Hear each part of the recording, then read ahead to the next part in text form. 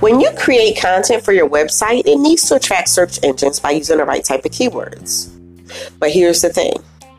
Who's engaging with your content? Humans.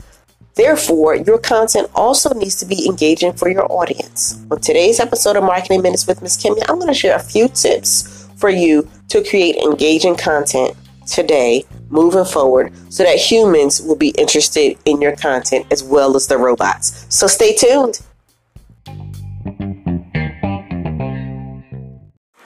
Hello and welcome back. It's Ms. Kimmy here.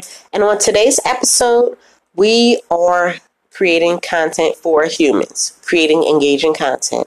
After all, humans are the ones that are opting into your email list. Humans are ones that are messaging you, calling you, and ultimately buying your products and services. And the challenge is that so many people are focused on getting their content SEO'd on their website that they kind of forget it needs to be palatable for a human to actually read it. And so even though you need to use keywords in your text and your content, obviously, it doesn't mean the content should be boring and generic. Now, your website should be at the center of all your online marketing activities. This is your hub.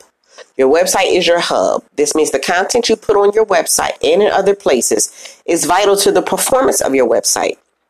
Because let's face it, without content, you don't have anything. Content is still king. It'll always be king. Make no mistake about it. While the types of content may change, the value of the content does not change. And when you realize the value of the content you create, you'll take the time to actually create it right and create it to engage your audience. First, check out your competitors. How often do your competitors post? Do they write all of their content themselves? Do they have guest authors? Do you know whether they've hired a ghostwriter or is everything self-written internally? How do they share and promote their content? Where do they share and promote their content? Understanding how your competition operates can help make you better because you can find a way to make yourself different. And next, in order to create engaging content, you want to create unique content with value. You know, every bit of content you create for your website or blog should be unique. There's a place for curated content, you know, if you make it original with your own words and thoughts added, but most of the content on your website or blog should be unique to your brand and provide value to your audience. This doesn't mean you can't curate content. On the contrary, if you curate it well, your content will still be valuable and still be unique because you're providing information that your audience is actually interested in. And so you can become the resource to end all resources for whatever your niche is. Another thing you can do is answer questions. You do not have to have people emailing you or messaging you all the time to answer questions. Go where your audience is. They're in forums, they're on message boards, they're on other blogs and Facebook groups, and find questions that are relevant to your niche and answer them on your blog. It's a great way to find content to write about, and your audience will feel like you can read their mind if you are directly answering their questions. And you know what? When you are answering a specific question or a set of questions that you found somewhere else, make sure you go back to the original source of the question and post your blog as the answer. Let them know, hey, I thought this was a great question. I expanded on the answer. You can find more information here, that type of thing. If you're answering questions that you are curating from different online platforms, make sure you go back and tell the people that you are answering those questions, okay?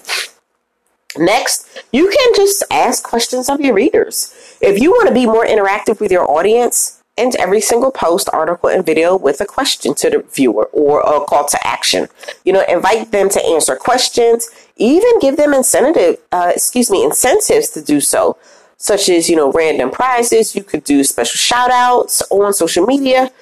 What I'm trying to say is the more you interact with your readers over the content you provide them, the more engaging your content will be. And then one thing will feed off another.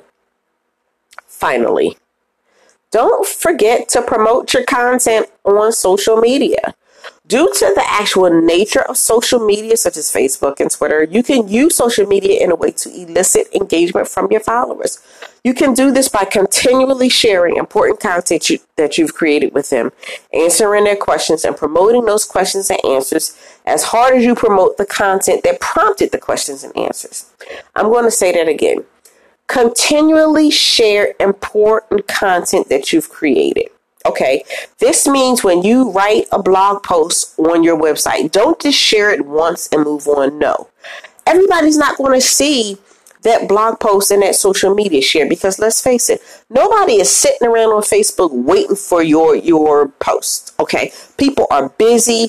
People have their own lives. They have things to do, and there are a million and one other people that they're following as well. They are not sitting around waiting for you to post. So when you create content, you have to share it multiple times on multiple platforms. Spin the way you share it in different ways. Make the post unique each time. Make sure you use graphics. Make sure you use different visuals. Make your post multimedia. Again, make it engaging for your audience to consume, and they'll respond in turn, and one thing will feed off of another.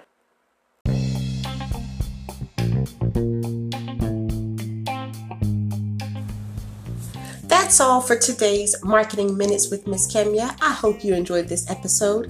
If you have, I would love it if you would leave me a review on whatever platform you're listening on. If you are actually on my blog, leave a comment and let me know what you thought of today's episode. If you haven't visited the blog, I encourage you to visit me at marketingsparkler.com for more tips, tricks, and insights on how you can use digital marketing to grow your business. Until next time, have a great day.